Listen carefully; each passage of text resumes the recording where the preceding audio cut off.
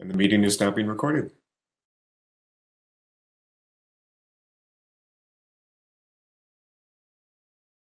So Chair Sullivan, whenever you're ready. Let's call to order the meeting of the Urban Forestry Council, the full council for Friday, December 9th, 2022. Time is 8:38. I think first item if you want to, Kyle, do the land acknowledgement.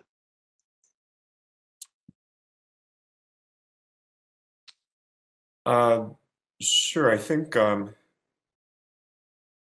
the land acknowledgement is actually under item 3, so I can just provide a little additional information about the meeting. So due to the COVID-19 health emergency and to protect council members, department staff, and members of the public, Urban Forestry Council meetings will be virtual until further notice. Council members will attend the meeting through video conference or by telephone if the video fails, and participate in the meeting to the same extent as if they were physically present. Unless speaking, please mute your audio to minimize background noise. Please remember to unmute yourself if you wish to speak.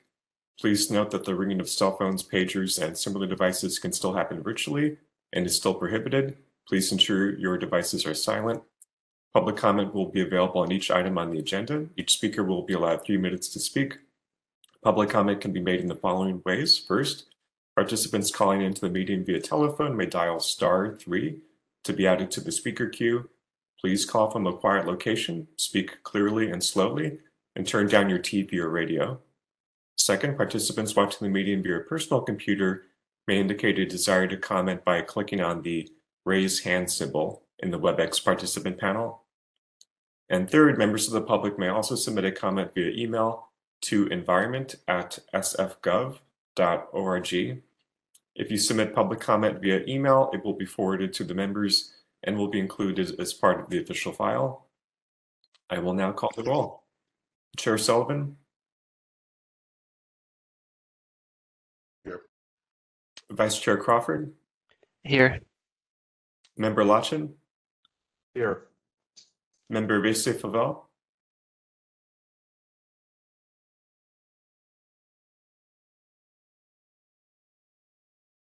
Member Vesey-Favel?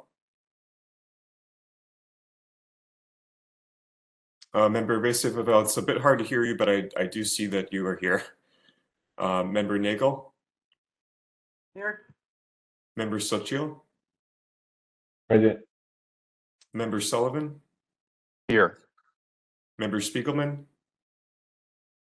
Here. Member Salvadori? Here. Member Trang is excused. Member Potter? Here. Member Stringer? Here. Chair Sullivan, we have a quorum.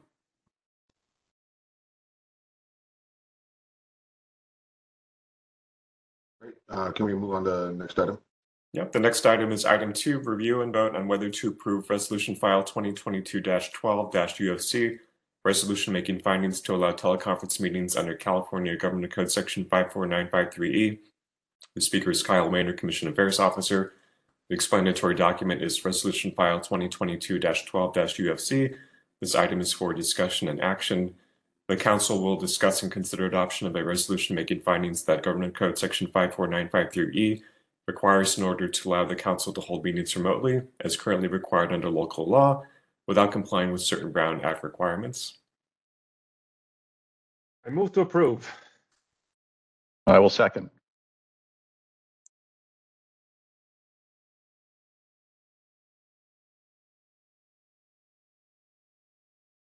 Okay, with the Chair's permission, we can open it up to public comment. Yeah.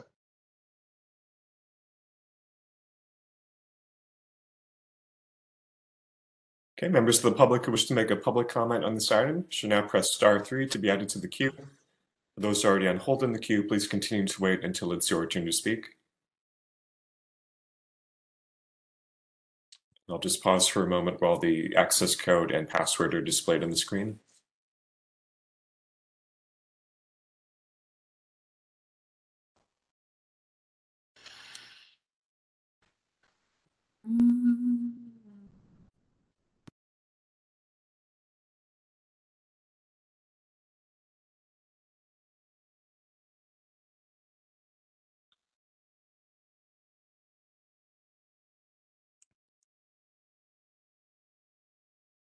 And see no callers in the queue, public comment on this item is closed. I will now call the roll. Chair Sullivan? Vice Chair Crawford? Aye. Member Lachin? Aye. Member Risse-Favel? Member Nagel? Here. Member Sochil? Aye. Member Sullivan? Aye. Member Spiegelman? Aye. Member Salvadori? Aye. Member Trang is excused. Member Potter? Member Stringer? Aye. The motion passes.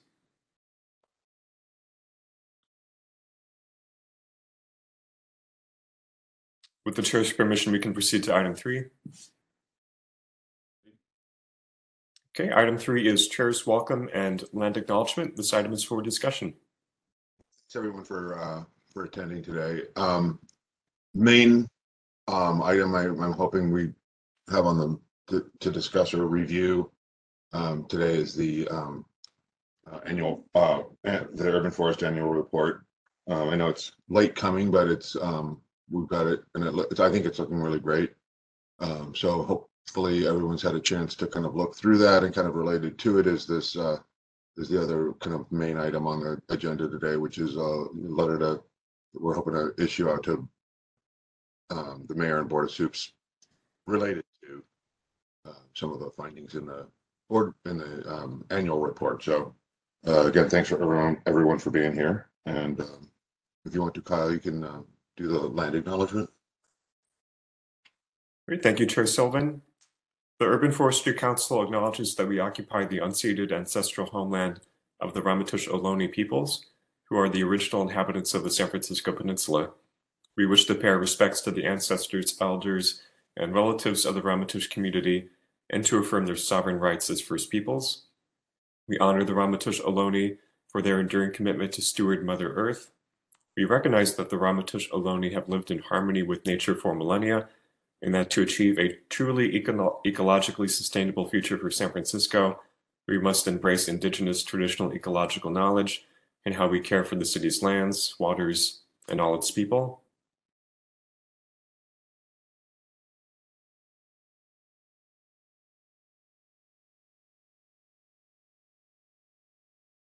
And can we go on to item 4? We do need to do public comment first, so just one moment. Okay, members of the public who wish to make a public comment on this item should now press *3 to be added to the queue. For those already on hold in the queue, please continue to wait until it's your turn to speak.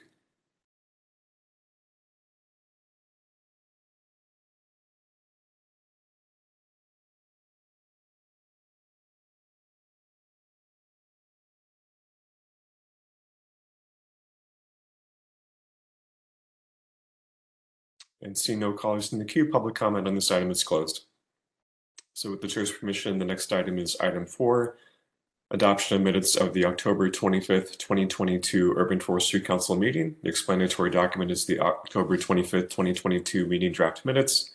This item is for discussion and action. I move to approve. I just want to note that I like the new note-taking aspect of it. I think it's really well done.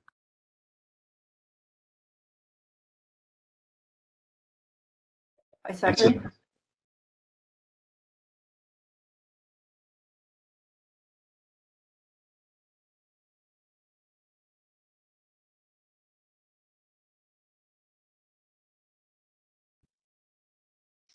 I would second.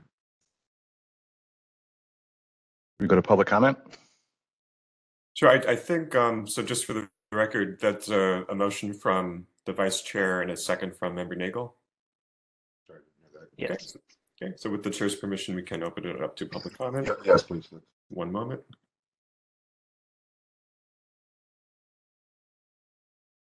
Okay, members of the public who wish to make a public comment on the minutes should now press *3 to be added to the queue. For those already on hold in the queue, please continue to wait until it's your turn to speak.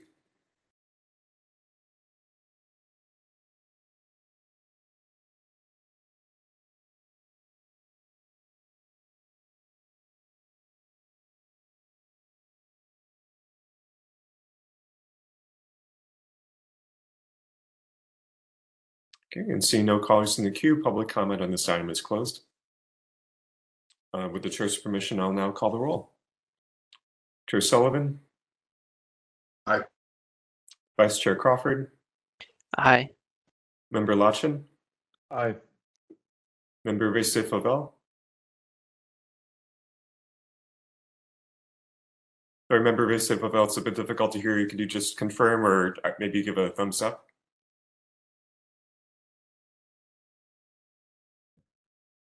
Okay, Member Nagel? Aye. Member Sochil? Aye. Member Sullivan? Aye. Member Spiegelman?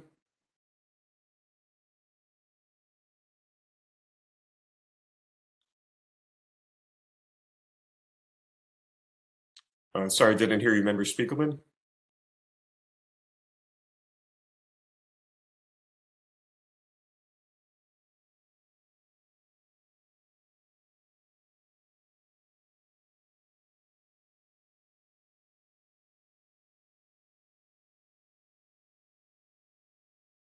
Come back to Member Spiegelman in a moment. Member Salvadori? Aye. Member Trang is excused. Member Potter? Aye. Member Stringer?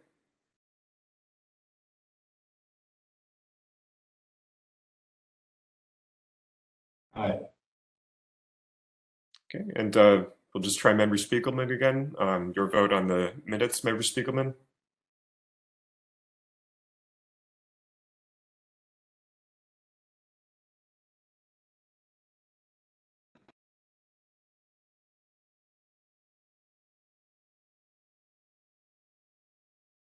We've got quorum on that. Can we move on, or do we have We to? do, yeah, we'll identify a present vote in the minutes. Okay, the next item is item 5, general public comment. Members of the public may address the council on matters that are within the council's jurisdiction and are not on today's agenda. This item is for discussion.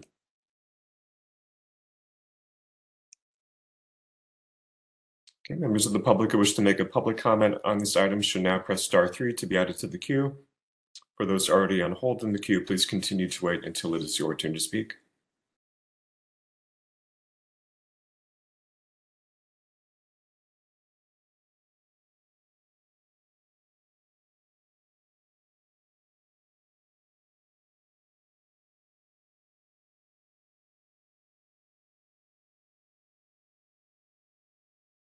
And seeing no callers in the queue, public comment on this item is closed.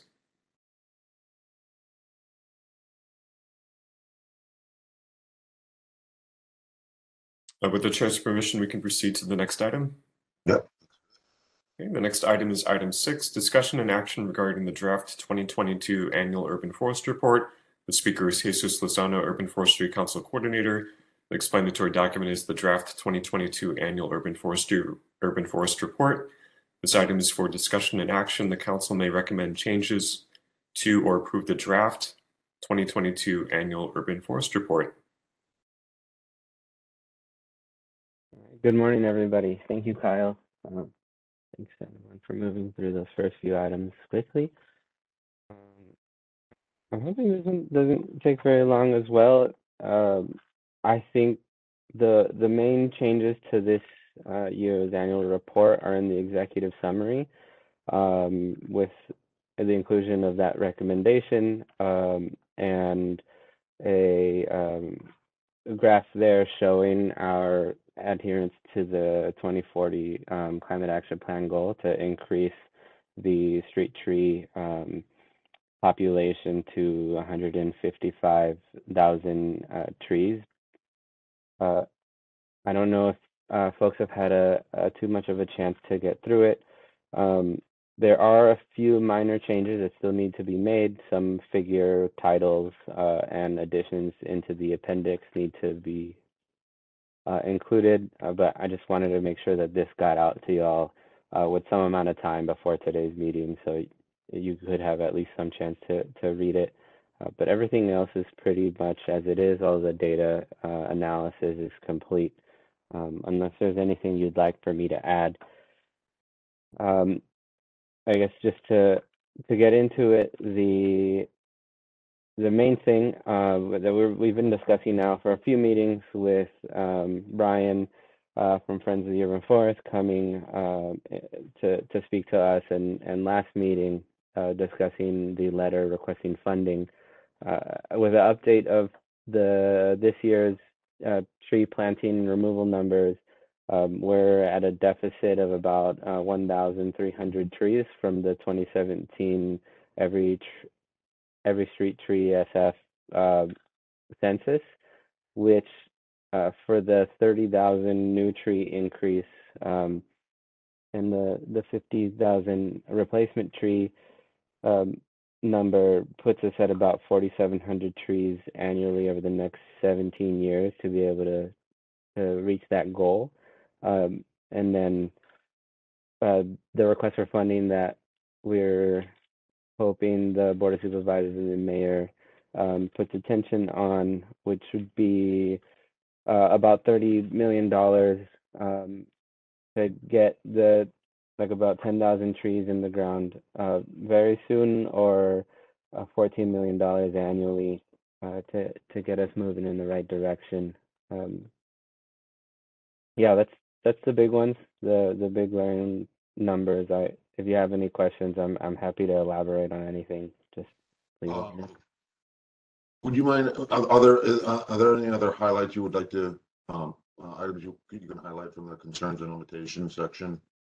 I know it looked like staffing constraints was still a big issue.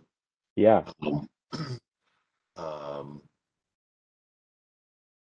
Yeah, most folks reported staffing constraints if they had any urban forestry staff left at all. Some organizations don't anymore and are relying on gardening staff, so not tree related staff, to perform some of the tree care work where they can, and then contracting out. And other places, for example, SFSU has no urban forest tree related staff left, and that seems to be true for a lot of other organizations, and everyone that reported staffing and funding constraints, even with the return of some funding, believe or are experiencing that getting staff back on board is and will continue to be a challenge, since not because just they lost a lot of staff because of the budget cuts, but also a lot of staff has retired, and the hiring teams just can't keep up with what the needs.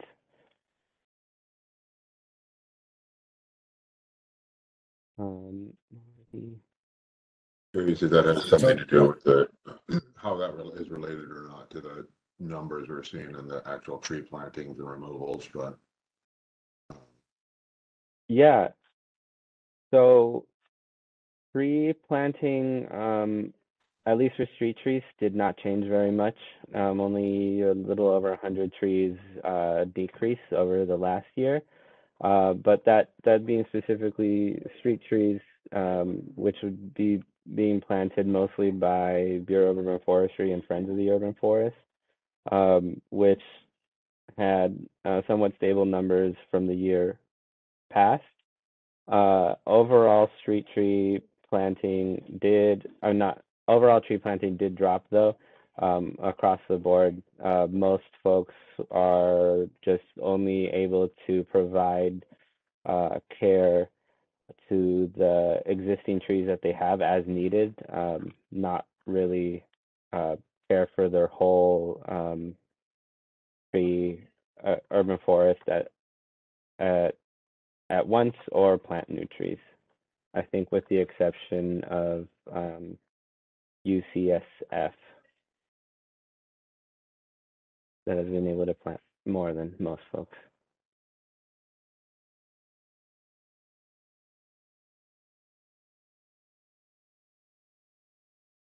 that's not a very pretty picture. And I think one thing I would also just ask is, I know in the recommendations at the beginning, which I think is very important, and like I'm glad you put that right up front and kind of in your face, which is the kind of the figure number one, the looking at this population, the goals versus current trending. And I don't know if everyone's had a chance to see that, but on page 4, I think that's kind of like the takeaway from this year's report is that looking back at the 8-year trends, there's a decreasing curve on overall kind of canopy and tree numbers in San Francisco, and the green line in figure 1, which is the 2040 goal. It's like pretty obvious what the story is out of that. And I think this is a good way for us to a good tool to utilize in kind of pushing issues related to funding, and not just funding, but just overall kind of urban forestry issues. Is there how does the I know you referenced the 2040 cap goal. How does that relate? Do you know how that relates, Jesus, to the urban forestry master plan phase 1 goal as well? Yeah. So both goals end up having the tree population at 155,000 trees. It seems to me that Climate Action Plan goal adjusted for the 2017 census, which added about 25,000 trees to the population. So it decreased the amount of trees that needed to be. So they're consistent though for referencing, because I think to me I thought referencing the urban forestry plan, which was a city document, would be also important to do. I mean, I know CAP was as well, but that's not been funded. It's not something that's kind of currently in a funding cycle. Fact, some of the issues related to it were not funded specifically. So, kind of using this as a tool to kind of urge the city to pay attention to what's going on with the urban forest. I think maybe we do that in a letter we're sending, but I don't know if anyone else has any thoughts or insights as to the report. Hey. Okay. I thought as we do this, is it possible to have it on screen? I think that might be helpful for us to follow along what's being discussed. Yeah. Especially like members of the public, if they're Yeah, watching. Yeah, It'd be thank you. helpful to have it in front of them. I can share that. So I would just like to share a couple of thoughts. I think that this is really clearly written. I appreciate that. I think the message is delivered well. I wanted to mention sort of what Andrew was referencing, that goal, because the way it's written in the letter that we'll discuss in the next agenda item explains why it was changed from 50 to 30, but then in the executive summary, we don't offer that same explanation. I think that it leaves the reader wondering, like, well, wait a second, why did it go from 50 to 30? So unless you know that the census found 20,000 trees, so we discovered that we were closer to our goal than we realized, that it just leaves you wondering. So that was one thought. And then further down, thanks for your screen sharing. I think, yeah, I can call out what I'm talking about. So there's a comment where we reference organizations consistently reporting over the last 8 fiscal years. That's in that larger paragraph just above the graph. Are we selectively pulling from certain organizations, or is that the total number? It includes all the organizations. So that sentence is just it's all the trees planted, not street trees. Where I try to be sure that if it meant street trees, it says street trees. This this number is just from everybody that reported tree planting and tree removal numbers with an answer for the last 8 years. So if there was just like a non-answer, it's not included. The organization was removed from the data set just to not skew numbers. But this also includes where folks did report zeros, just as long as they didn't report nothing. Okay. Perhaps in a footnote or something, we could just explain how we got to that number. Yeah. In these moments, I always defer to Igor, and I can't see him on screen at the moment. I just wondering, like, what's the best thing from like a data perspective, or like communicating in a study like this? Like, I'm curious what the best practice would be. I can provide a little bit of context. We thought this was the simplest way to say it. And you're right, Nick, the shift, we should rephrase this. We didn't decrease the goal, so to say. It just, yeah, we need to think about how to rephrase that. We didn't actually decrease the goal. I think what we want to communicate is that we're nowhere near. The planting is just nowhere near where we need to be. And no matter how you slice it, and this is the beautiful thing about it, if you know nothing about San Francisco's trees other than one number, which is the street tree population, it's 125,000. Apply any mortality rate you want from that range that we think is reasonable, which is somewhere between 2.5% and 6% per year. Any of those numbers gives us a net negative population growth rate with the planting we have now. So if you want to be real optimistic and apply 2% mortality, which is actually outside the range, it's, you know, that gives you 2,500 trees removed per year. And with any of our current planting rates, we're not going to be anywhere near. In fact, with a 4,000 tree a year planting rate, we're not going to make quite 155,000. We're going to be at 149,000. If you apply a kind of more realistic mortality rate, which I think is somewhere around 3%, you're looking at 128,000 trees remaining in 2040. So, and then of course, this is a 4,000 trees per year planting. If you scale that back to, I don't know, let's say 3,000 trees per year, again, 3% mortality, you end up at 113,000 trees. So we're going to lose 10,000 trees over between now and 2040. And again, play with the mortality rate, play with the kind of planting range that we've been in.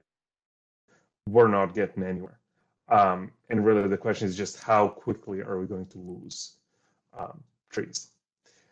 And what's really interesting, there was a webinar yesterday, Wednesday, with Matthew Wells, the urban forester from Santa Monica, and he said their policy was to try, I don't know if they're actually there, but they're attempting to plant 1.5 times, so 50% more trees than they're removing, because they know that the mortality rate for the newly planted trees is much higher. They think it's somewhere around 20%. And so if, let's say, we're removing 3,000 trees, we would need to plant just street trees. We need to plant a minimum of 4,500, which is kind of roughly where all of this is heading, right? Like if you look at these various estimates, they all come to roughly the same kind of thing, which is 1,000 trees planted per year is not enough. 2,000 trees planted per year is not enough. 3,000 planted trees per year, not quite enough.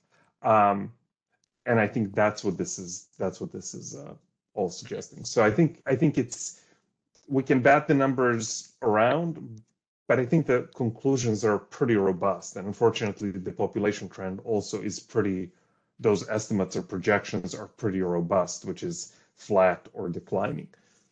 So, you know, one I thing don't know if that that I makes assume sense. is not in these numbers is trees planted without a permit. I certainly see trees going in the ground with, you know, real estate agents putting in a tree in connection with a sale, and I just look at that. I say I know they didn't get a permit for that. So Nick, I don't know if you have a sense of whether that's a significant thing or not. But I assume No, that's you're not in these exactly numbers. right. We don't know what we don't know. So I think that that's a blind spot for sure. And I hope that in a recensusing of street trees, we'll be able to capture that because we're getting some of it one at a time where an inspector is on the block and they're looking left and right and thinking like this doesn't add up. I don't see this in the database, and they add it in there when they catch it. But uh, that has to be happening in a number of places that we're not capturing. Vice FFL. But Mike, just a thought, and I don't want to belabor the point. I think it's true of the other side as well. The reported mortality of 2,000 per year, that's outside of the range that studies have found. That's fewer than 2% per year, which would be spectacular. Now, I'm not saying it's impossible, but I'm saying Right. perhaps there's some uncaptured mortality as well. That's all. Right.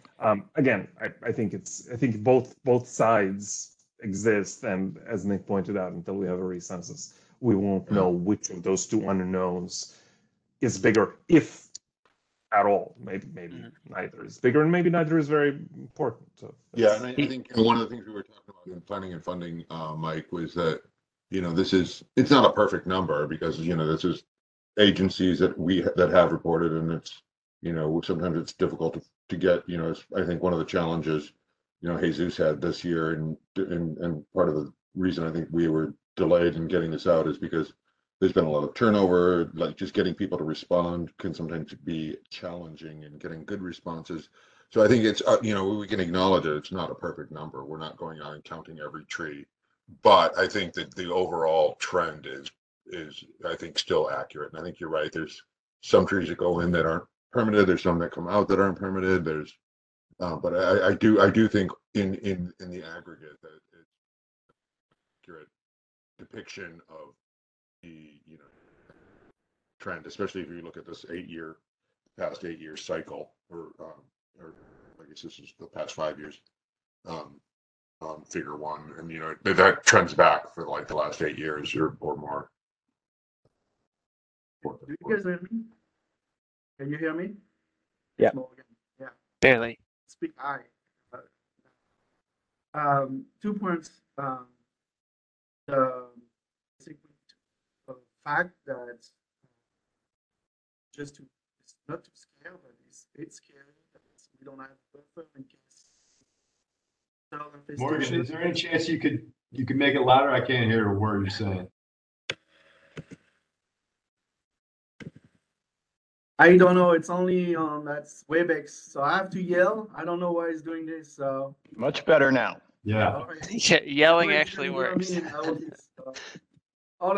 2 points on that I'm thinking that we don't have any buffer for major beetle or infestations like they had in SoCal for LA at major Asian beetle infestation. We don't have it yet, but doesn't mean it's not going to come. And that's an issue that we need to add, that we're not prepared to lose tree that we don't know about. We prepare to lose tree with storms, but we're not prepared to lose tree with the major infestations. And a good example is UCSF Monsutra. Also, some of we're talking about tree that's not added. I think it's probably insignificant. Like the number of tree that's added year on year is probably low. UCSF we donate trees to other groups, when we have the opportunity to donate trees, but we don't know where exactly they are planted, and things like that. We know it's planted in the county, but it's a small number. I think it's insignificant. Those numbers, those experts, it's very small. Small tree is happening damage. Trees that popping up, new trees that don't have a bag. Is that clear? I'm sorry. You guys got, that was clear enough? I don't know.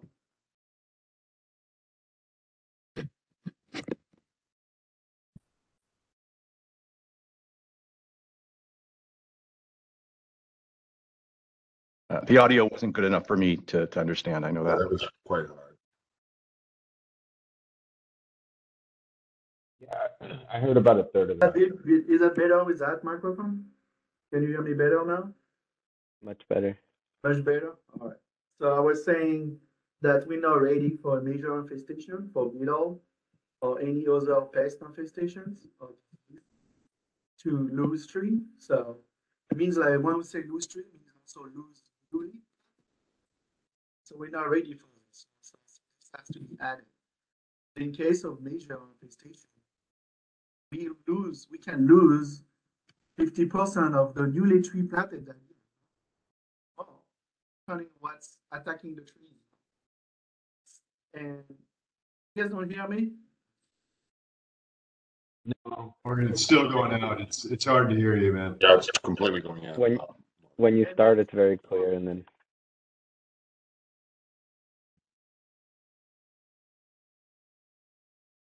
Feels like a software issue where as you talk, it starts to bring your audio. I don't know if you can, down for some Morgan, reason. if you're able to dial in by phone, and then we can pull you from the attendees up.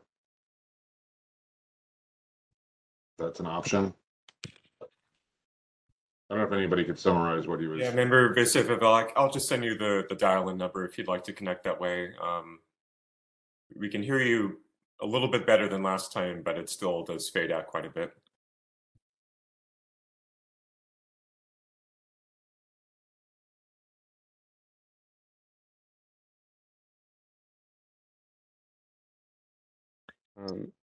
while Morgan gets on the phone,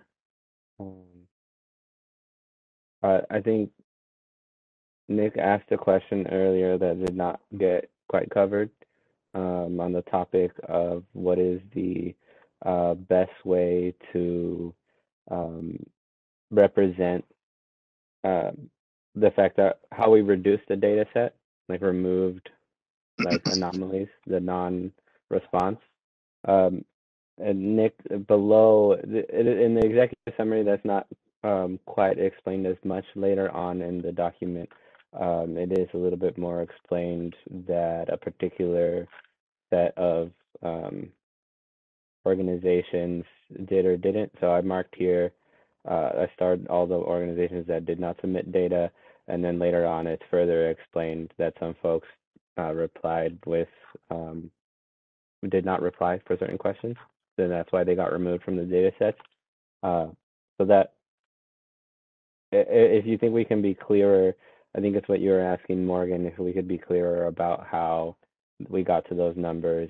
I'm happy to make any adjustments. Yeah, and I think it'd be nice if we could make that. I'd like to be able to make recommendations for edits and updates. If we can, it'd be great if we could do that today so that we can have an action on accepting the report. Could we just do a footnote that then at the bottom of the page it says this was comparing like these 6 organizations, or something like that. It's not really a substantive change. Is now the proper forum to provide like little small edits and things like that? Yes, because again, I would like, if I'd really like us to be able to have action at the end of this to approve and accept the report. So I think if we have updates, edits, tweaks to the kind of text and or content, if it's doable within, like, if we can include those here now, and then we can Jesus can update and issue after the meeting. Okay. But one update I would recommend here is that increase the street tree item number 2 on the exec summary. Again, I know what we were saying earlier, it's a little confusing how it looks like CAP decreased the number, but I think if the first footnote based on the master plan was to increase the population to 155,000 from the current, and then the excuse me, the 2021 goal is still to increase to 155, but it's by planting 30,000 trees by 2040, so that the distinction is not the 50 to a 30,000 as a goal, but it's the consistent goal was 155. The master plan had that goal of 155, targeted at 2035, whereas the cap has it at 2040. I think that makes it clearer that it's not about the number, it's about the overall kind of canopy coverage that number represents. Yeah, I was going to say the exact same thing. So increase the street tree population to 155,000 by 2040, or even just leave it. Increase the street tree population to 155,000. I had two questions and requests for edits, depending on what the answers are. Kyle. On page 4 of the report, in the executive summary, it says the overall number of trees planted within the city and county of San Francisco decreased from 3,074 to 1967. Is that the overall number of street trees planted, or is that the overall number of trees in the entire system? Trees planted. Street trees or just trees? Just trees. Yeah. Trees. Okay. All right. Just confirming. And then also on page on bottom of page 5, I just had a question. $3,000 per tree, is that the cost just to plant, or is that the cost to plant and to maintain the tree during the establishment period? Plant and establish. And well, sorry, I didn't hear. What? Plant and establish. Establish being an all-encompassing term for watering and restaking or whatever steps it takes to establish it. Maybe we should. Where it doesn't need. Sorry, Nick. Maybe we should clarify that where it doesn't need that. Doing it again. I'm sorry. Go ahead. Maybe we should clarify that sentence because it sounds like it just costs $3,000 to plant a tree, and that's not what we're saying, right? Plant and establish or something. It's more than that. It costs also contracts. It's contracts and everything, no? It's not just planting and 3 years and replacement. There's also allocated fund for contracts. Yeah, but I think the point being, Morgan, that it's that cost is for the planting and the maintenance, whether that's watering and or other kinds of care. Not just care, contracts. You have to understand that we have to put a full number that cover everything. So it's just not maintenance. This also show contract fees and things like that. Does that make sense? Not really. Are we talking about we're just looking at the overall cost, including contract fees, right? Correct. I think Morgan's referring to contract administration, contract management, inspectors, going out and doing annual inspections quarterly. That isn't included in the price of the $3,000 tree, I don't think. This doesn't work. We hear you, Morgan.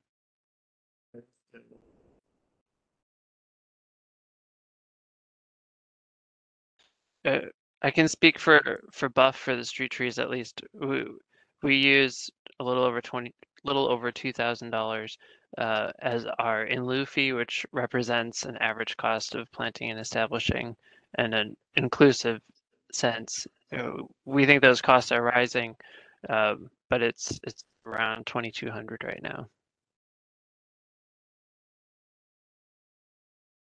And Nick, that accounts for administration, payroll, total cost accounting. Okay.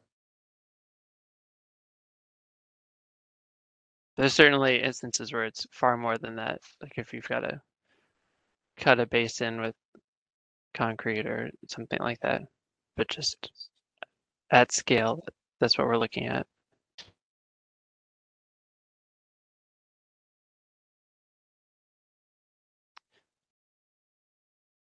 So how did we arrive at that $3,000 figure then? Just round it up, Morgan. Yeah.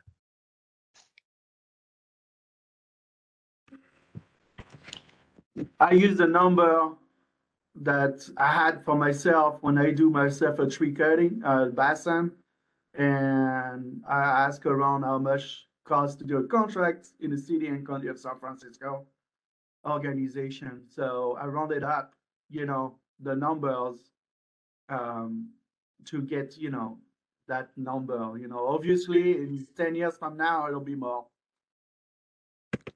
Yeah. I mean, but that's a big delta between 2,200 and 3,000 that kind of skews the numbers. I don't know how important that is, and it's obviously inflation will continue, but Exactly. I think he give us a $2,800 comfortable to do everything, and there's inflations incorporated in there. I mean, it strikes me that for the sake of accuracy of this report, we want to get that number as tight as we think it really is. And if 3,000, I'm hearing, I mean, you just mentioned 2,200 per tree, and I don't know how tight those analyses are. There's no way I think you can really plant 2,200 seems low. It doesn't count basin cut. If you had the basin cut, it's gonna be more than 2,200 per tree. Also, I think it depends, I think there's a lot of variables, Lou, depending on who's doing the planting and, how maintenance is contracted, if it's a city contract where they're watering, weekly for, a 2-year cycle or, all the other maintenance for like a 2 to 5 year cycle. I think it can vary, but I thought that this was kind of what we thought was a reasonable kind of average of a per tree cost within the city, knowing that the majority of these trees are happening either on like street trees and or public space which is different than, maybe a private entity that might or the Presidio Trust, which has a kind of a different scale and cost per tree. Got it. I think playing out like what Lou is talking about, it like makes sense though, because if we want folks to trust us and they start seeing discrepancies where they've always heard 2,200, it's the in lieu fee, and then they see 3,000, they might start to question like, are all of these numbers inflated? Are we rounding up on all of them? When really we're being very exact, at least to the best of our knowledge. So I think temporarily we've got a lot of empty basins to plant. We have this deficit of trees that we're removing and not replacing. But then over time, as we plant those replacement trees, when we start to look to plant new basins, the cost is really going to escalate as we have concrete to cut and more outreach to do with people who never had a tree and need to be receptive to having it.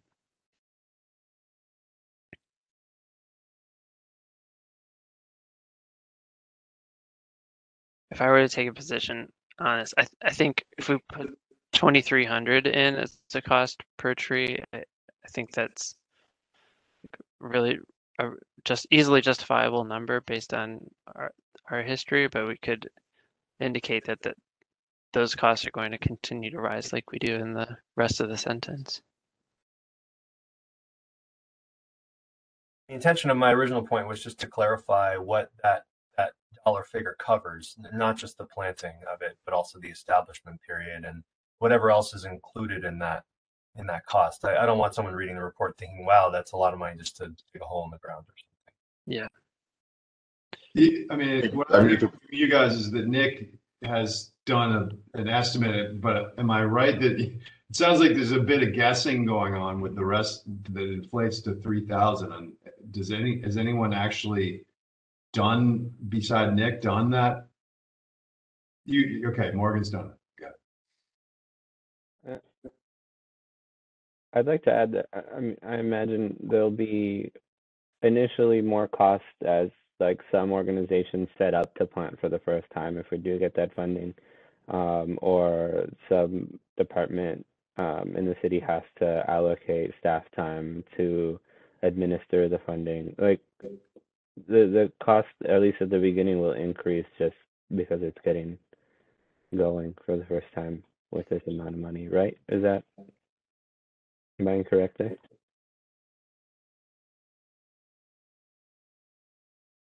I mean, it seems like one of the strategies that we should be considering is how to reduce the cost per tree.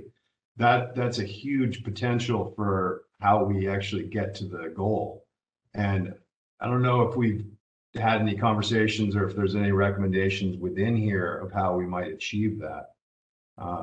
But I don't even know if it's doable, to be honest, but it strikes me that economies of scale may come into play here.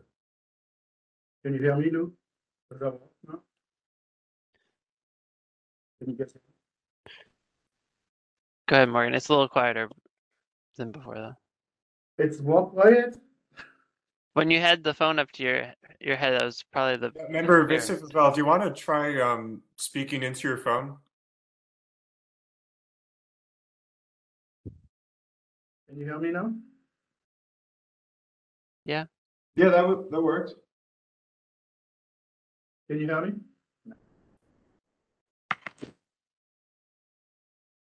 Go for it. Sorry, I can't.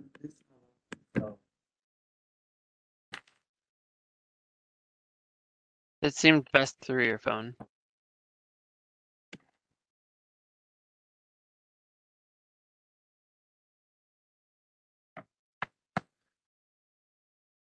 Can you hear me? All right. So I agree with Lou. The cost is scary, but you know, we're the most expensive city to build anything. So it's true that you know, in the world, I guess, you know, after Dubai, right? No. So it just like the cost is really it's scary, you know, because it show like it's expensive to plant a tree in a city that need trees, you know, and if it's expensive, people don't want to spend that money, want to spend the money somewhere else, obviously. So I agree, we should try to find a way to reduce, but as today, I think when we look at the number or the cost, it's pretty close, you know, how much it's gonna cost to plant a tree in the city. You know, unless you reduce the height or the size of the tree, but you know, 15 gallon it's a pretty good standard to plant a tree, you know, in the city. You know, we can't use what we do in forestry. You know, we can plant smaller trees in forestry, but I think they will get damaged by people and dogs and other things. And that could reduce the cost, but I think the labor cost is one of the most, you know, especially with the maintenance cost of watering for 3 years. That's really adding the labor cost of planting trees.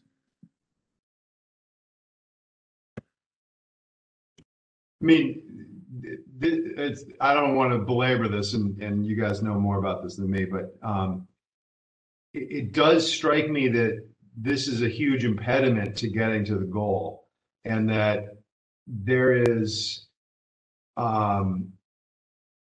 are alternatives that we should consider, and if size is one of them, where obviously if we can get things in, maybe have a much higher mortality, but have a lot less cost for growth and install, that might be worth experimenting with.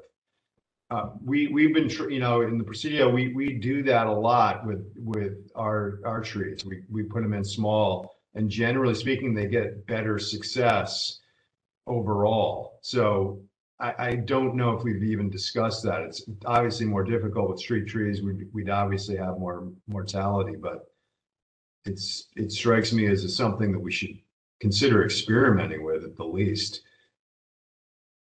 I agree with you, Lou. We have the same result in smaller trees, we get really good results. I don't today. I don't water my coast live oak up to 5 gallon. So that's tell you something, you know. And bishop pine, I don't water them at all, and we plant them pretty skinny and small.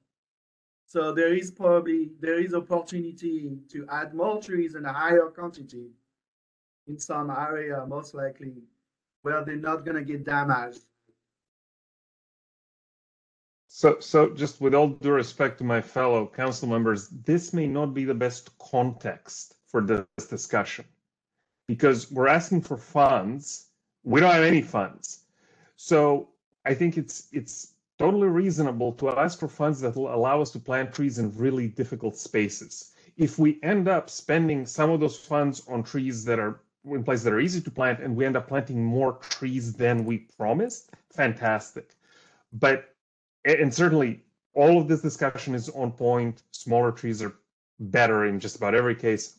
They're cheaper. All of that, I agree with everything said. It's just that in this context, we're asking for funds. And if somebody says, you know, you asked for 2,300 and you've not been able to establish trees in some of the difficult spaces, that makes things look like we hadn't thought things through.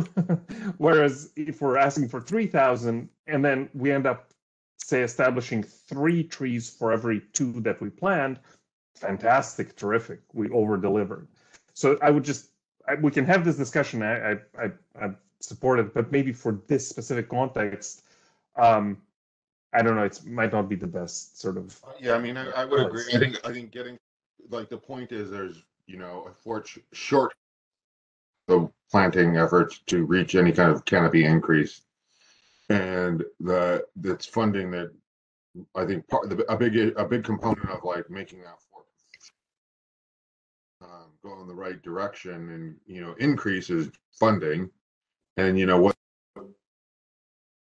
in my mind, I think it's kind of a different issue. Get the money in and we can happily like help the city come up with ideas and ways to kind of be more efficient in using it. But right now, I think that's not even finding, you know, strategies is, you know, I think secondary to support for funding and increases in my mind. That makes sense. It maybe just goes back to what Spencer originally started the conversation with, which is just explaining what those costs go to.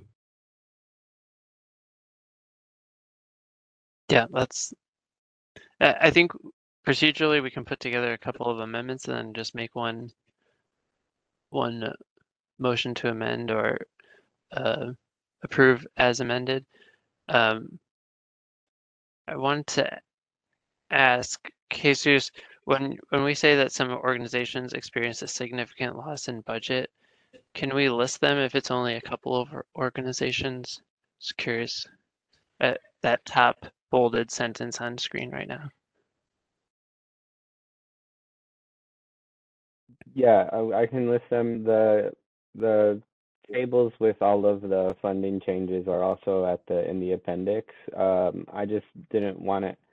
I wanted it to be clear that the overall funding increase, there are a number of organizations that did not experience that at all. Just because I feel like that'd be unfair to those groups.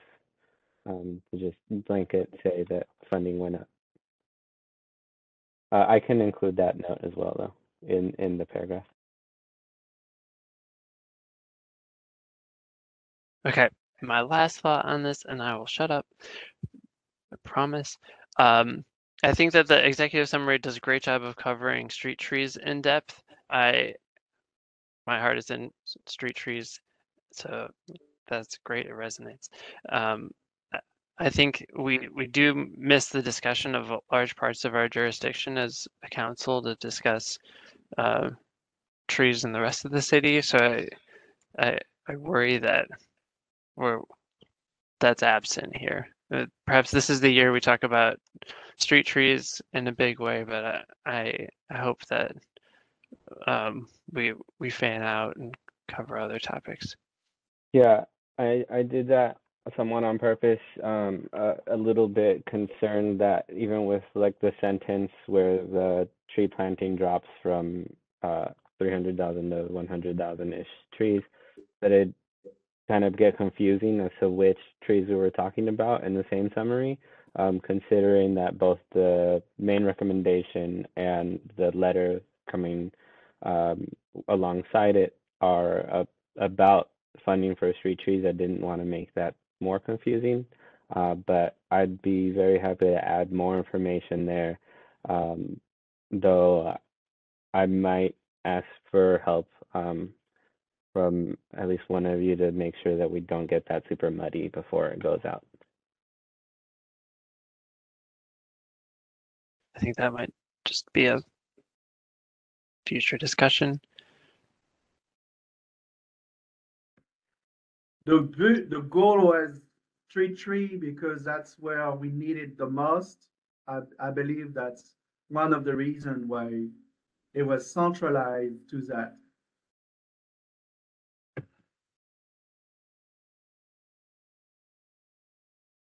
Are we at the point where I could make a motion to approve with, and then I'll call out a couple of amendments and we can, okay, heads nodding. So I move to approve the annual street tree, annual urban forest report. See, I'm already calling it the street tree. Urban forest report with the following amendments to include after this meeting footnotes to define the organizations referenced in the reporting over the last 8 fiscal years and the organizations that lost budget significantly. Also to restate point 2 as a goal to reach 155,000 trees.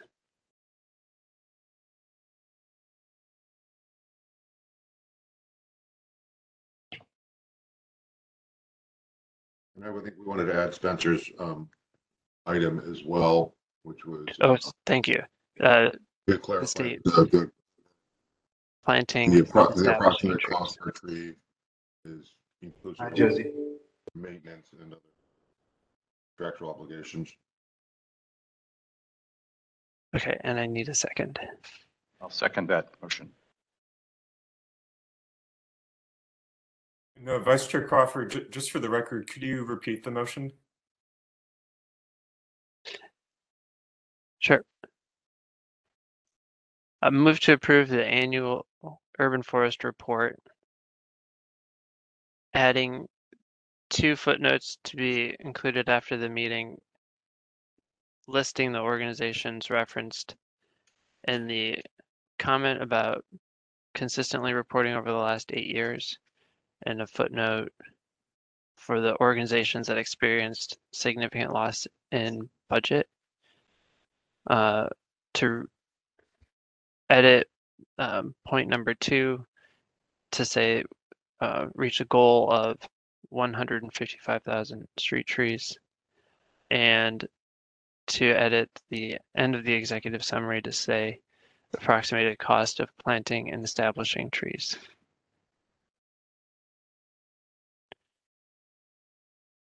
That was the motion I seconded.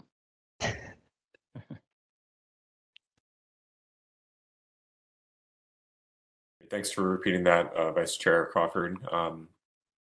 With the chair's permission, we can proceed to public comment. Please. Just one moment.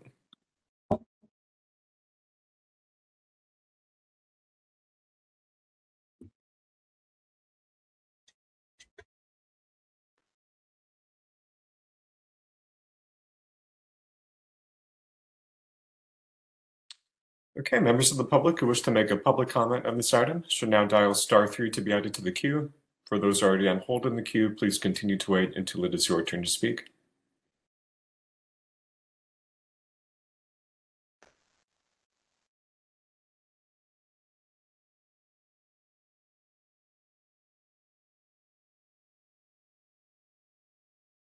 Okay, we do have one caller in the queue.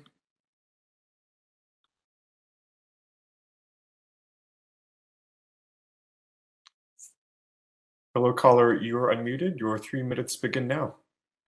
Hi, this is Susan Karasoff from the California Native Plant Society. Thank you so much for going to the trouble of doing this urban forestry report every year. It is the only report that provides any metrics about the state of our ecosystem in our city. We are 68% paved. Every plant we add makes a difference, and that includes every tree that we add. And I would really like to see more emphasis on planting native trees.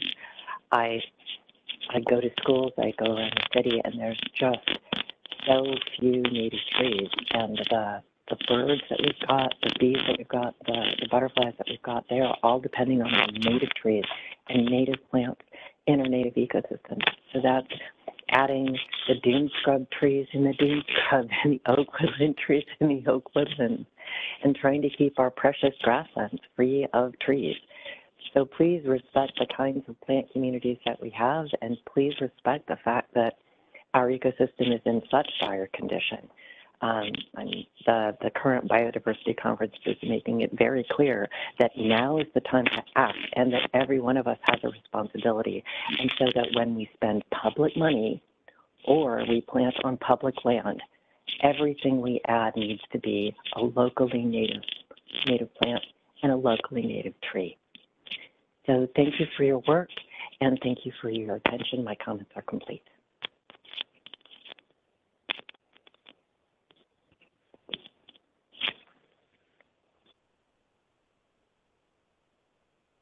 Great. Thank you for your comment. And seeing no additional callers in the queue, public comment on this item is closed. With the chair's permission, I will now call the roll.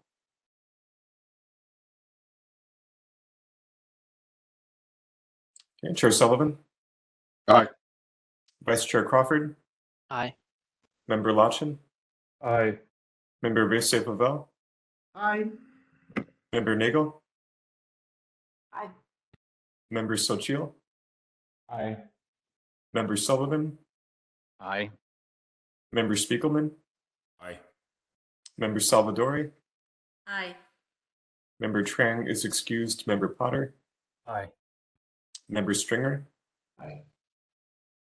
Motion passes.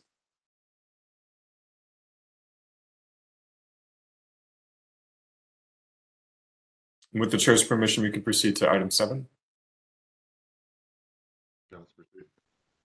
Okay, item 7 is discussion and action regarding the letter requesting an increase in city funding for urban forestry. The speaker is Jesus Lozano, Urban Forestry Council Coordinator. Explanatory document is the letter requesting additional city funding. This item is for discussion and action. The council may make recommendations to change or approve the letter.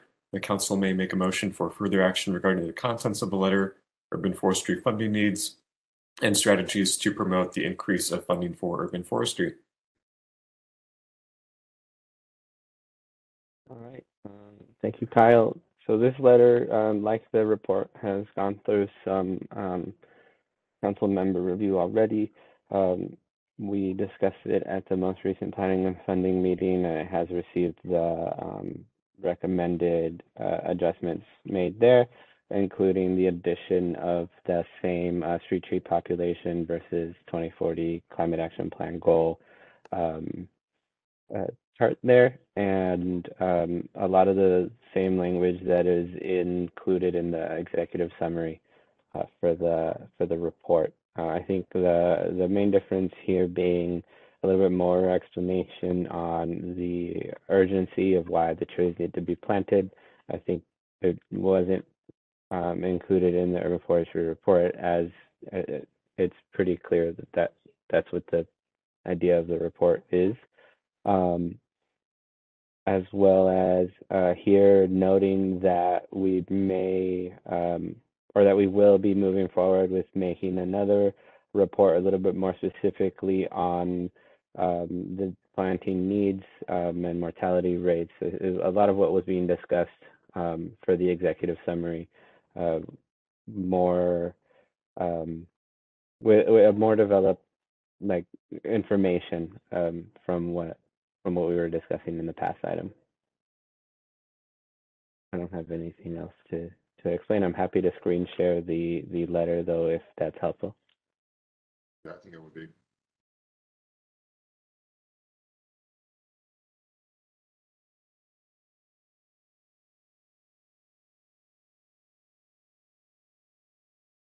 I have a couple of things. I really appreciate you all's help with putting this letter together, and Jesus for setting up. And I know Igor and Morgan really fleshed it out. I'm wondering, is it punchy enough? Will it get attention? I think it's very concise.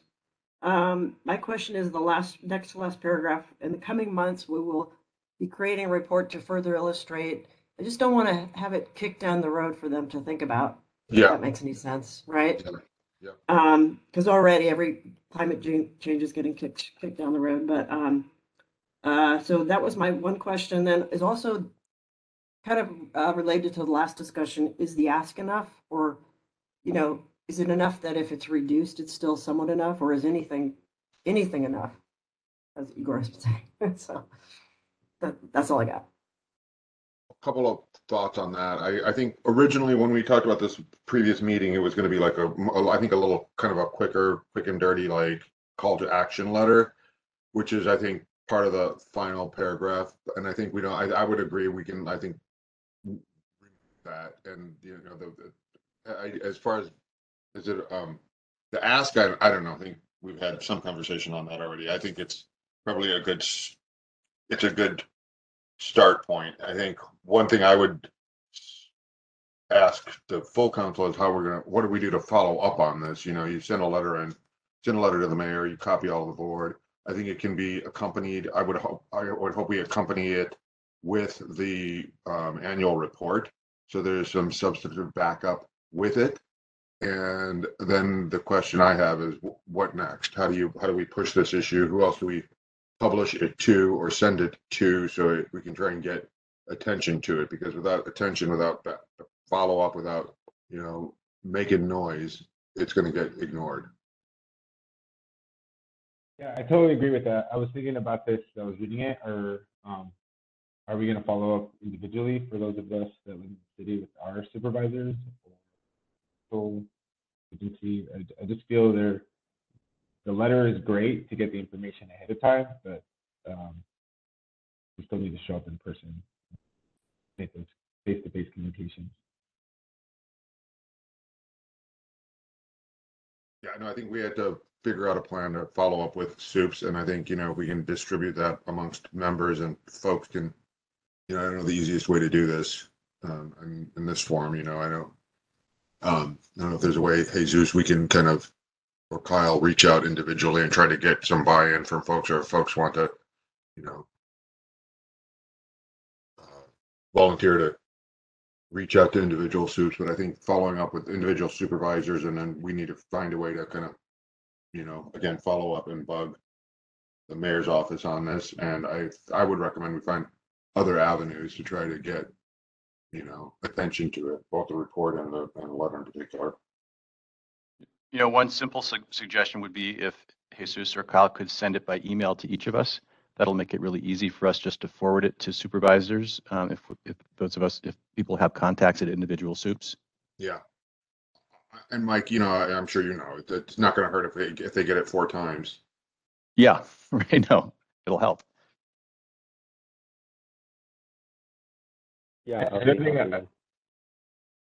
The email. Another thing I just want to add is maybe if we do visits with the soups, we can collaborate with other people who are supportive of this work, who would be willing to go with us, so that it's not just coming from the Forest Council, but it's also coming from different organizations.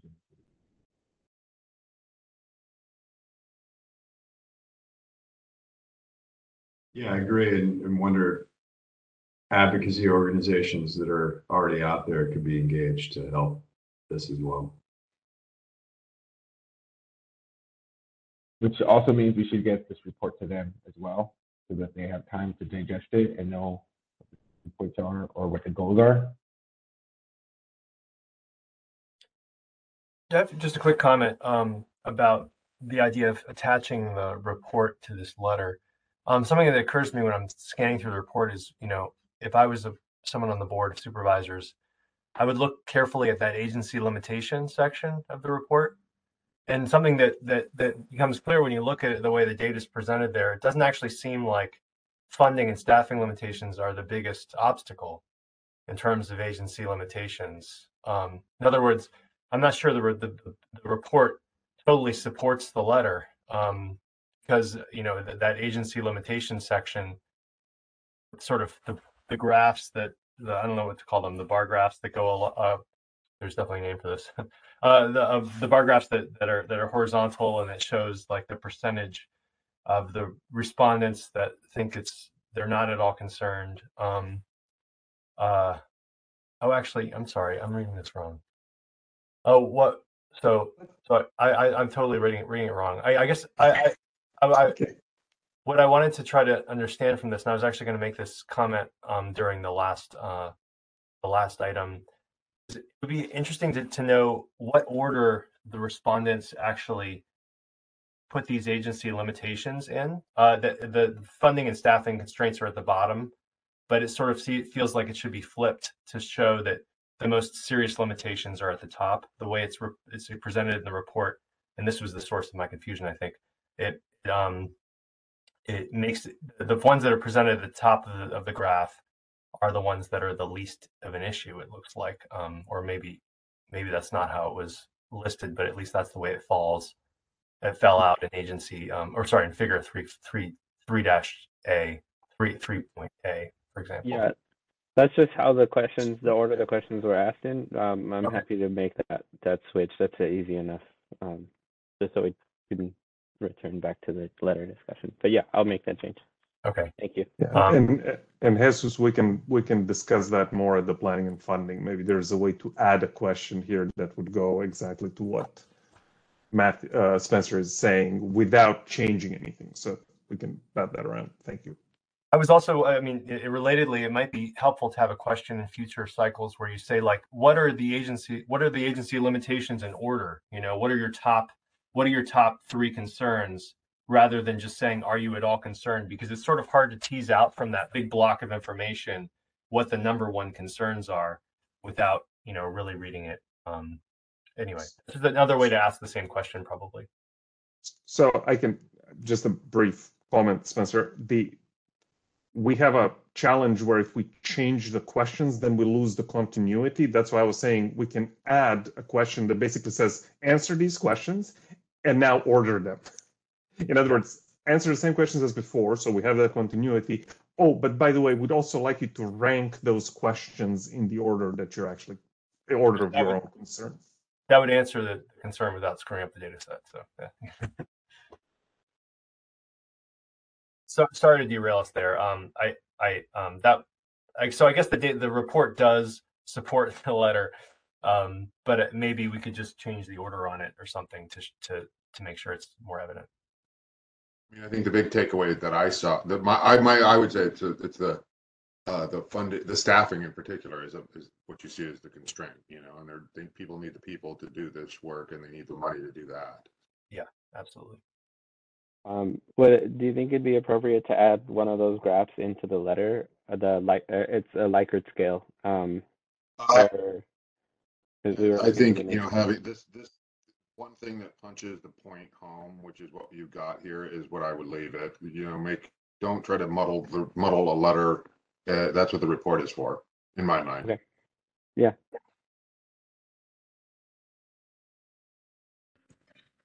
The letter needs to be succinct and simple now.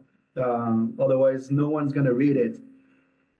So it's gotta go what, why, and how. That's it.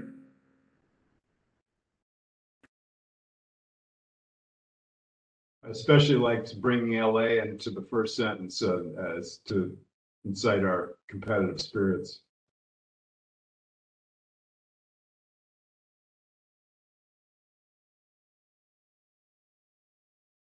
I like the letter as is, although I wondered what our decision is with respect to Pam's suggestion about the last paragraph.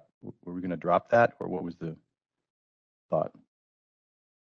What I would suggest maybe is that we reference the actual report instead of saying we're coming back with further information. Again, I think the genesis of that was that, again, it was going to be like a quick punch to say this is an issue, pay attention to it, and then follow up with something like a little more substantive, like this letter and or the report. So I would maybe just reference the urban forestry report as a supporting information and document. Okay, I'll move approval of the letter with that change, with the reference to the actual report rather than the statement that there will be one coming. I second that.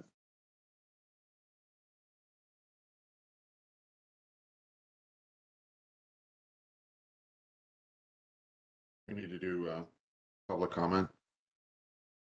Just one moment.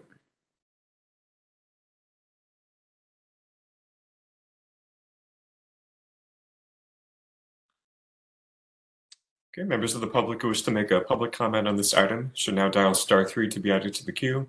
For those already on hold in the queue, please continue to wait until it is your turn to speak.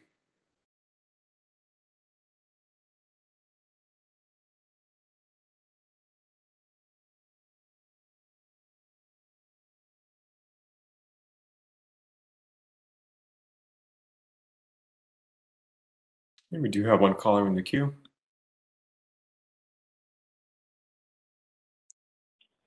Hello, Hi, caller. this is Susan Karasoff. 3 minutes begin now.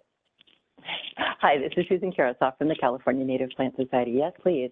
Do send that letter along to nonprofits, including California Native Plant Society, Friends of the Urban Forest, Nature in the City, Sierra Club, I'm missing somebody, Climate Action Now, Golden Gate Audubon Society. I would consider asking you to make that letter like an executive summary of an executive summary. Be very clear on what your ask is, and put a graph in there. They're not going to look at the report. Soups are too busy, and so are their staff. And honestly, if those guys can vote for killer robots and the incredibly expensive logistics chain associated with that, I used to be in the defense industry. That's not cheap. Just keeping the software up to date and the buildings full of people required. The military can afford that, but San Francisco cannot. So we could spend money funding our healthy ecosystems, funding our schools, funding mental health services, or we could spend it on idiocy like killer robots and an incredibly expensive logistics chain, which makes the $3,000 per tree seem very small, which is, not. That's an impressive way to make something look small. So, and you guys don't have to say, hey, you were considering funding killer robots, but you should fund this instead. Send it to California Native Plant Society, and that will be my recommendation for our addition to that letter. You guys can be more tactful. So yes, please send that on, but please tighten that letter. Please make it like an executive summary of an executive summary. Nobody in the SOOP's office has got time to read more than a paragraph and look at a graph. Thank you for your attention. My comments are complete.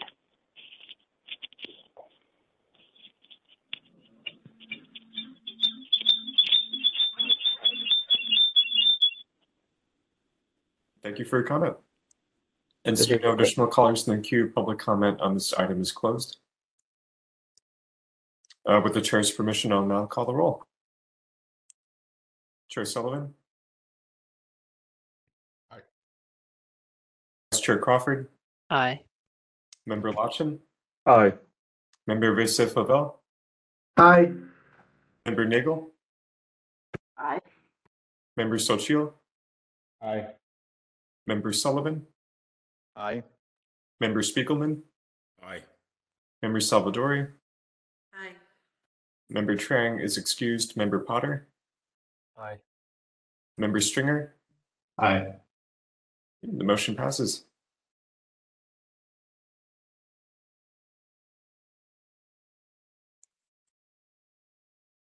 With the chair's permission, we can proceed to item 8. Okay, item 8. I did have a comment. I don't know if it's out of sync, but I wanted to say that I really like the comment of the public, the Native Plant Society suggestion about the executive summary and also about the making sure that these organizations are reached. So I don't know if there is a way. I know that she came at the end, and then we did the roll call. But is there a way to consider that recommendation? Because I do agree with her that I don't think necessarily everyone is going to read the report. And I know the letter doesn't refer to report anymore, but there is a relationship to the letter and some content. And so, is there a way to facilitate that and make a little bit more known also to the organizations that are working on trees?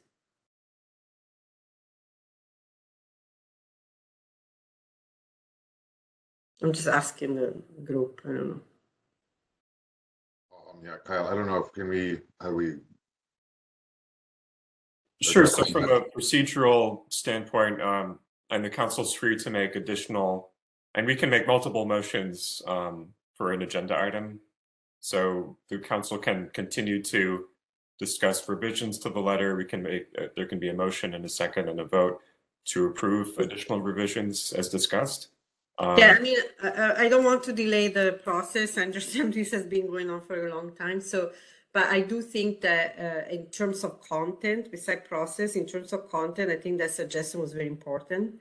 And I think it's true that, to make it a little bit more an advocacy piece, the letter, instead of just a report and a letter, having the back, having organizations that work with trees and the ecosystem backing up the letter, I think it's great. And I also feel that having an executive summary where at a glance people can see what is the content of the report would be best. So I'm just putting it out there. I don't know. I don't imply that we should not vote today or should not move forward, but it's just like about content and a very good suggestion that's very focused. So I just wanted to make sure we don't miss that one. So I don't know what you guys propose. I'm happy to take any suggestions for additions. I think how we discussed in the executive summary of the report that it was a little narrow focused on street trees, because that is the particular goal that we're trying to reach with this report and with this letter, is that specific funding to even be able to start planting and then move forward with other aspects of working on our urban forest. So in that sense, this is a very brief summary of what that goal from the report is, noting that we're losing trees if we keep planting at the rate that we're going, and that we need $14+ million annually to get that to even start catching up. If there is more information that you'd like me to include, I'm happy to take that. I mean, I have the opportunity to do that right now. So please continue that discussion. But I think I just want to be clear that that was the intent of this letter, as it is, to have it be just like a very narrow summary of that we need funding and we need it. We need it now. Mm-hmm. Okay, that's fine. I just want to. I don't know if we have discussed the role of organizations, even if they don't just do narrowly trees, it doesn't matter. I think people who this organization who work in the field can be allies to advocate with the Board of Supervisors and the mayor for this. So it's not just the council. I mean, the council is issuing formally the letter, but I'm wondering if these organizations can be, maybe this is the topic for next time, but how do we reach out to these organizations in a comprehensive way and make them our allies to advocate for the trees? So it's not just the council advocating for the trees. Yeah. Let's put it out there. I mean, it's just like in practical terms, how do we advocate? Because, there are many ways. And I think hearing from all the lists that she mentioned, I think it could be very helpful. I would totally agree. And I think we do this in other topics, when I work on urban design projects. If there is a neighborhood that is affected, we ask the advocates to come out and advocate for that. And I think it's very effective at the board to hear that actually not just the council wants that, but there is a whole, landscape of people doing that. So. I have a question, Jesus.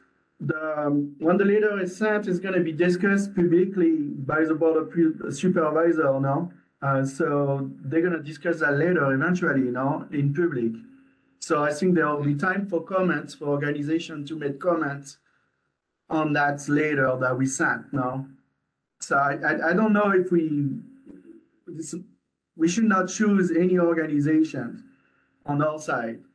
We should be like able to not choose organizations, to be open to any organizations. Yeah. So I think that's what. Yeah. Sorry. They will have opportunity to make comments when the letter is presented to the board of supervisor as a public comment, and they could advocate at that time. That's my yeah. Yeah, that's what I meant, but we need to outreach to the organization because I don't think every organization knows what we guys are, what we are doing. Yeah. It's not, it's not like everyone is looking at this council all the time. So we need to go out to the organizations that are involved. And that's what I meant, not like reaching out to specific organization, but making sure that we have a process to, now that the letter is issued, we should go to the organization and say, we issued this letter and we would like you to come to the hearing a certain time, whenever the hearing will, if there will be a hearing. I don't know.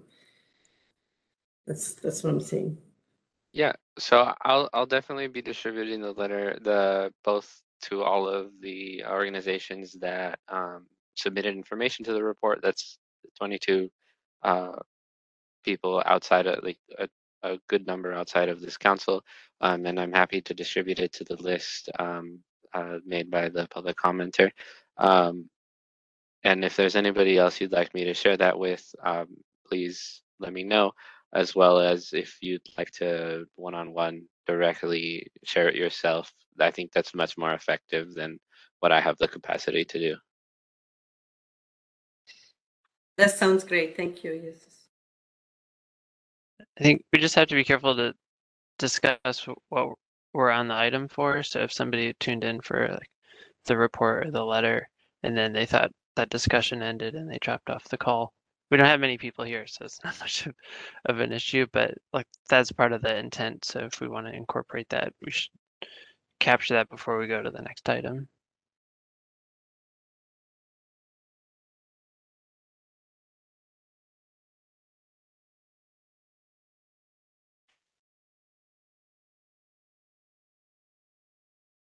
Do we need a This roll call item vote? is the schedule. We can bring it back to planning and funding. I thought we were trying to get this out quickly because there is a sort of budget cycle moment that we're trying to hit. Right. But I always thought this was a start of a conversation that, we're kind of pointing out the problem, proposing a solution. Highly unlikely that that solution is going to immediately be implemented. So it's a start of the conversation. But yeah, if council members want to bring it back, we're happy to have it back. It's just, I think there was a timing thing. We were trying to kind of get it in front of the board of supervisors during the budget discussion. Yeah, I agree. I mean, I think that's something we wanted to, in fact, we wanted to get something out before this meeting. So I think, I'd really like to, issue this, and there's ongoing follow up with different organizations. And I think, and as I said, coming from individuals, if it comes more than once, all the better. And I think this is, we can follow up and keep, have follow up to this, or, other communications on it. I think it's a good suggestion to forward the letter to the groups that were identified. But I think best not to make the perfect the enemy of the good, and good would be to get it approved. So we have a motion and a second. Maybe we just take a roll call vote.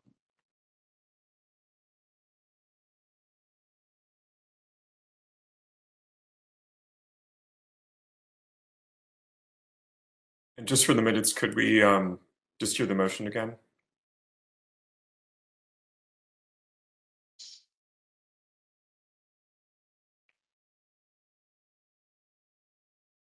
Or are we still waiting on a motion? No, I thought didn't we already move on it? I think, was that Igor? Yeah, I didn't.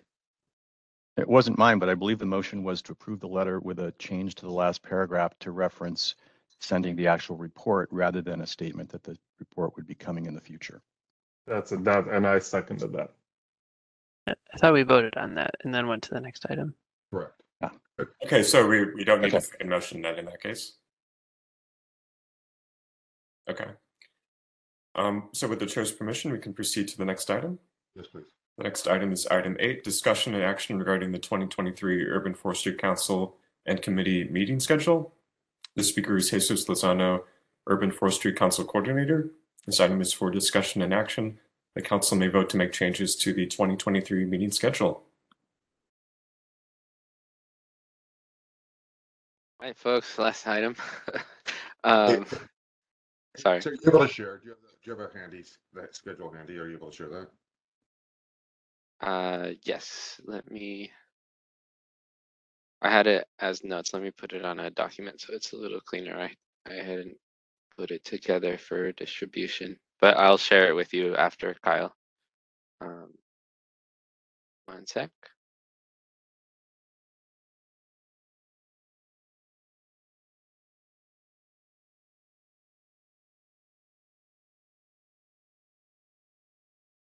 So while I get this ready to screen share, I just wanted to note that the reason we're discussing this is because after checking in with the city attorney, they let me know that any adjustments made to the 2023 dates can be made previous to posting them, thus kind of avoiding having to cancel and arrange special meetings in the future.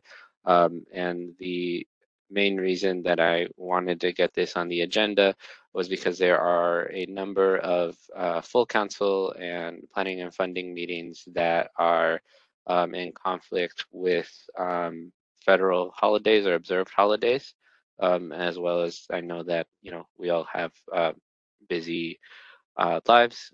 If there are any absences, that you won't be available in advance, we can make these adjustments now just to make sure that we have quorum for the following year. I think it's clear we have a lot of work to do, and I'd like to just be able to get through it all. A second, now that I've got this ready.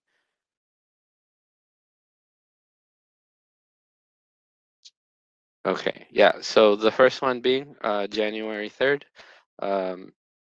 being the first day back from the New Year's Eve long weekend. I understand that some folks might be on vacation still, or it's just there might not be much time for it to be a productive meeting, just considering what's going on that weekend. So I guess this is just like a discussion to see if there is a better date for these meetings. If you have a proposed change of date, please just come forward. I don't think I need to speak too much more. I have no issue with the 3rd, personally.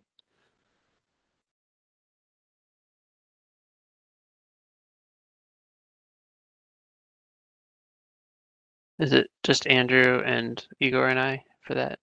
No, that's Do you want to reschedule, Andrew? I can be there too.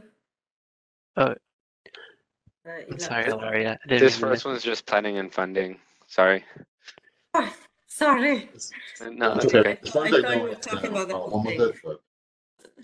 Sorry about that. I see now that it's So we're okay with the 3rd then? All right. The next one is full council meeting, May 26, 2023. It would be the Friday before Memorial Day long weekend.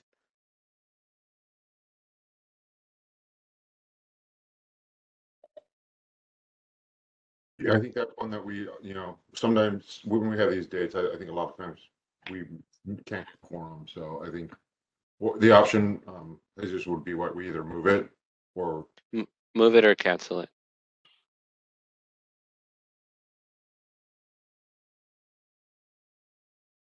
Right, that's what I'm hoping to avoid is quorum issues throughout the year. We would like the suggestion would be either probably move it to the 23rd or the 30th, I would assume, no? Mm-hmm.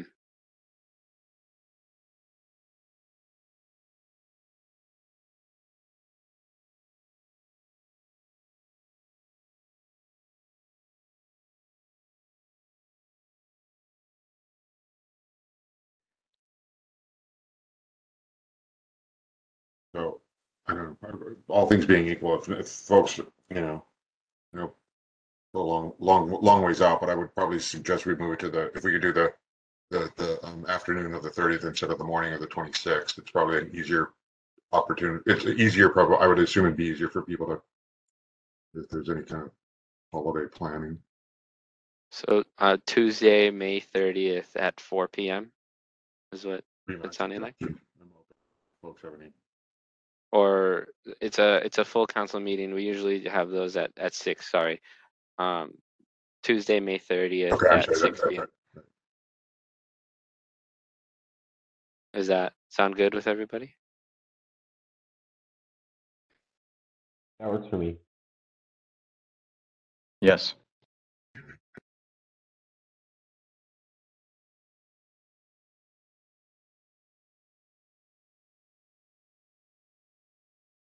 Apologies if I missed this, but are we? What is the plan for in terms of in-person versus remote meetings going forward? Yeah. So this was we checked with the city attorney with this previously in the year. Essentially, the answer we've gotten is that only chartered groups are able to meet in person, and we're just indefinitely in virtual until until they let us know that we are not anymore. Okay. So the assumption is all these are virtual, right? For now, yeah.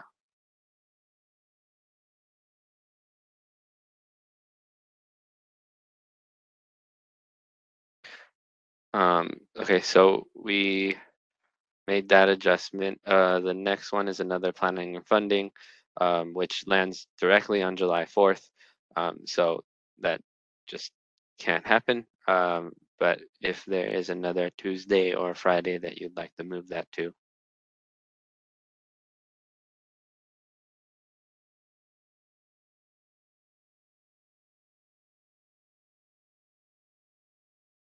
When is the Following full Friday? when is the full council meeting in July? July does not have a full council meeting. Push back 1 week. Well, what I'm thinking, I mean, look, we're going to end up with having 2 planning and funding meetings before we have a full council meeting. I'd be okay with just canceling that one, although that's something we probably can't do in this venue. That makes sense to me. I'm not sure. I think that's okay. That's okay? I don't think we'd be missing the minimum amount of meetings per year. I would suggest that. Okay. The next one is September 5th, 2023, at 4 p.m. Also a planning and funding committee meeting the day after the Labor Day long weekend. And I'm sorry for all the full council members. Since we need to post these in the next week or so, just wanted to make sure that these all got covered at once. Andrew, Igor, if we pushed it back a week to the 12th, does that work? Yeah, we can. I mean, I'm not sure that. I guess Labor Day is the Monday, huh? Mm-hmm. Yeah. Okay. Yeah, sure. We can push that back a week. It doesn't matter to me really, but so it'll be 9/12. Is that right? Yeah. Okay. Jesus, can you send out calendar invites for the whole year, or Kyle, just so that it blocks it out for us? We'll be sure to do that. Thank you. Thank you.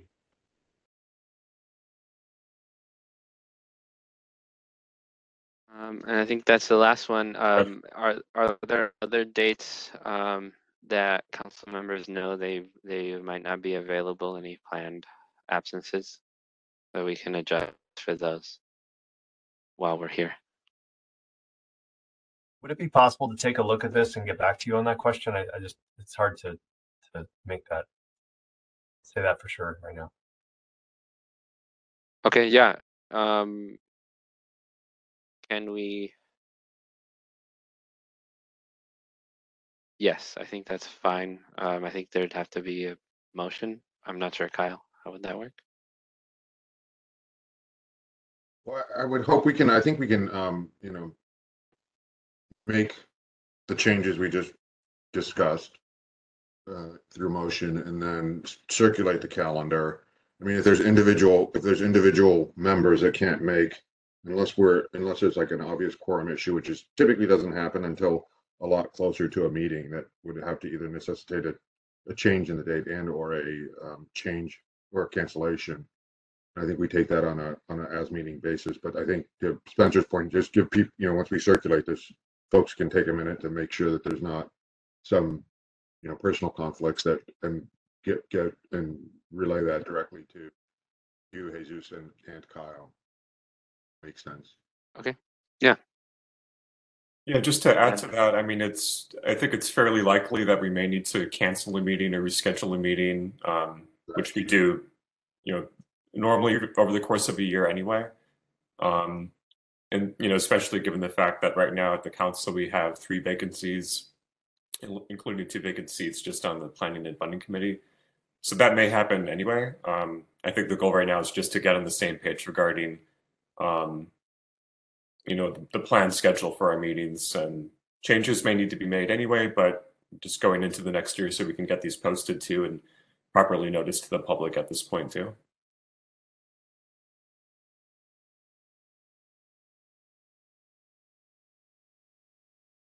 All right. Yeah. So when I make the document to distribute as part of the explanatory documents of the meeting today, I'll also forward it to the council members for you to take a look at.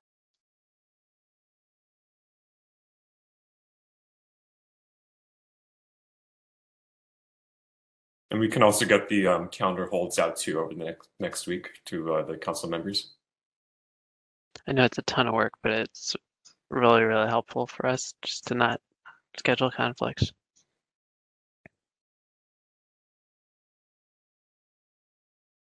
Thanks, and we'll be sure to get the tech check holds out as well too. Can we move to, then I would move to approve the updated calendar.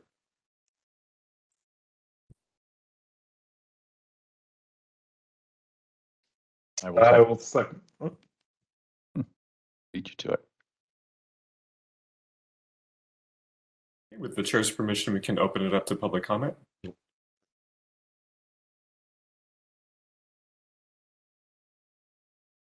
Okay, members of the public who wish to make a public comment on this item should now press *3 to be added to the speaker queue. For those already on hold in the queue, please continue to wait until it is your turn to speak.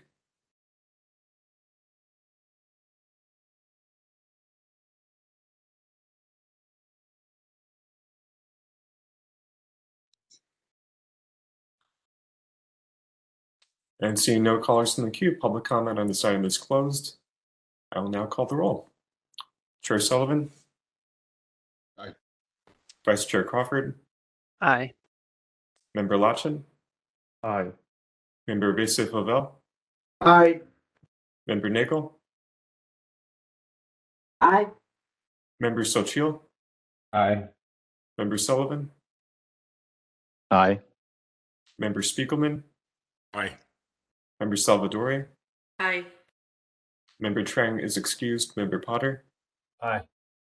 Member Stringer? Aye. The motion passes.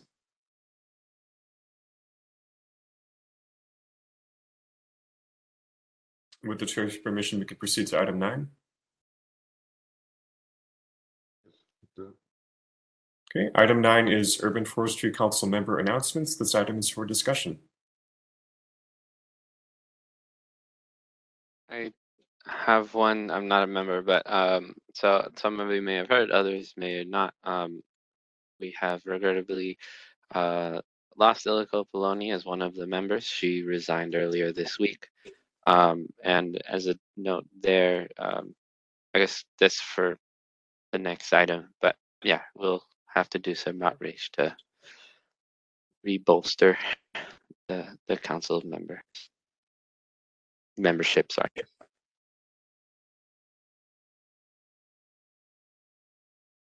Jesus, can you explain the process of recruiting a new member from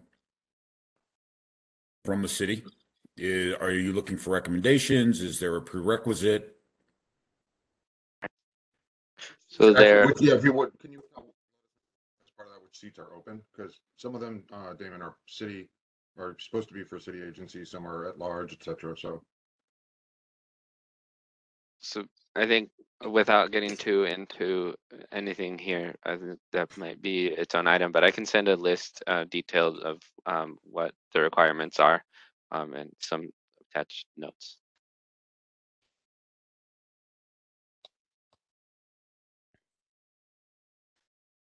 And I know, I think Illico was at like one of the at-large seats. Are the other, or was she an agency, kind of an associate? One of the two nonprofit seats from the Board of Supervisors.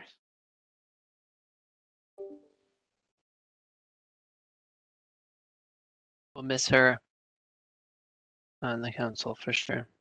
Yeah. Apparently, she's main factor from what she mentioned to us was she's increasing her workload with this Sutro stewards, and she was just a little overstretched. So, but yeah, we'll definitely miss her. I hope she can still participate or join it as she's available. I wanted to share a street tree nursery announcement. Just the fence is almost completely up. We're installing the gates. Done grading. The plaza on 5th Street is completely gone now, but we preserved the plaques, and we're working on power and sewer and water. Very excited. I think the fence looks fantastic, very robust. We're working on some of the design elements like the container which will house the office and some storage. But then the outside classroom space with a cool arbor to provide shade and protection.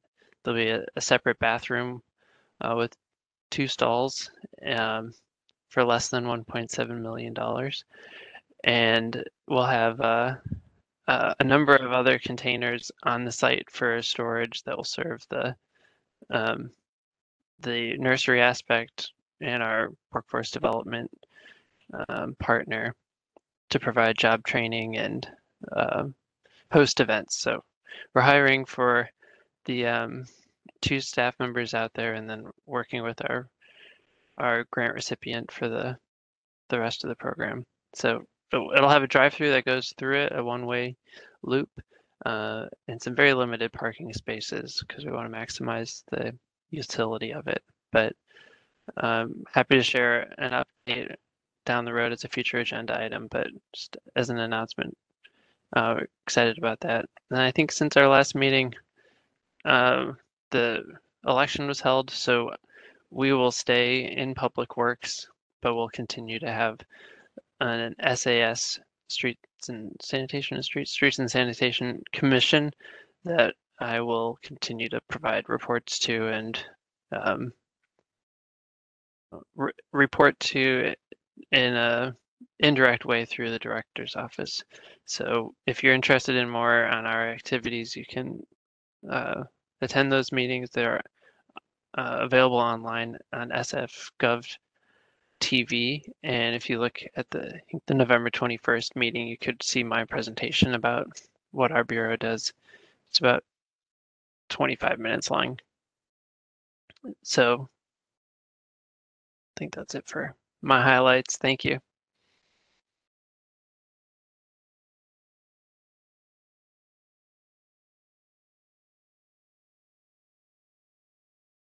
One other announcement from me. Also, since our last meeting, I am no longer part-time.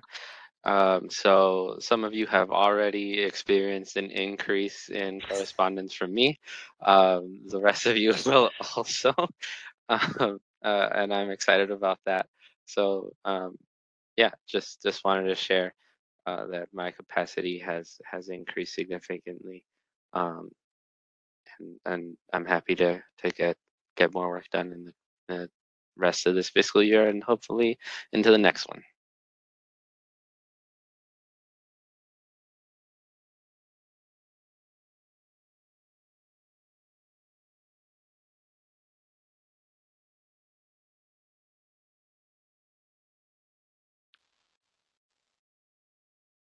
We go to public comment. Yeah, please. No more comment. No more. Notices. Members of the public who wish to make a public comment on this item should now press *3 to be added to the queue. For those already on hold in the queue, please continue to wait until it is your turn to speak.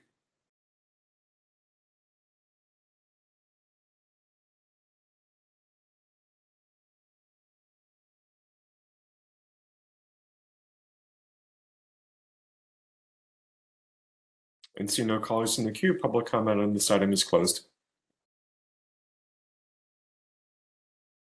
With the chair's permission, we could proceed to item 10. Yes, please. Okay, item 10 is new business future agenda items. This item is for discussion. Council members can introduce new items for future consideration by the council.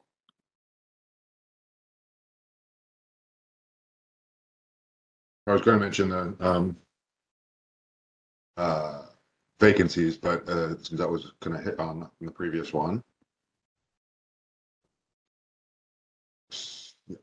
Suggestions and ideas from folks on the council about new members would be always welcome.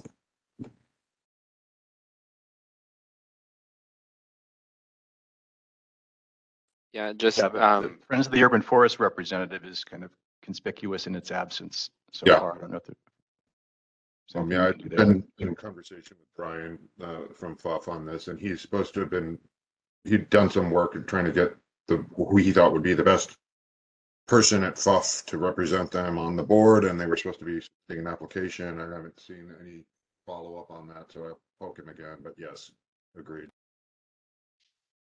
Yeah.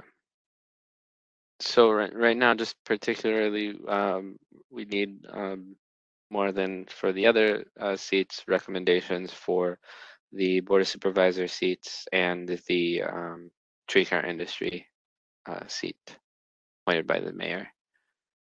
So which would be filling Jillian Keller's former seat, Friends of the Urban Forest seat, and the seat that Ildiko just left.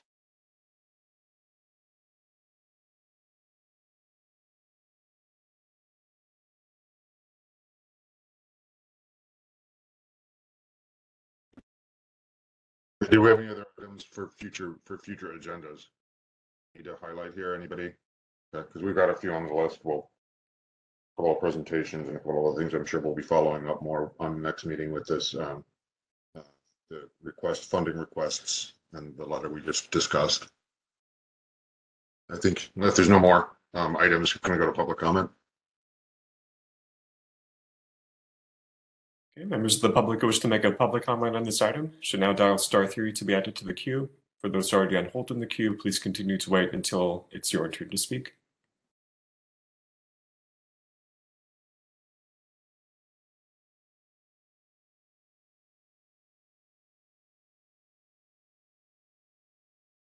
And see no callers in the queue, public comment on this item is closed. With the chair's permission, we can proceed to the final item.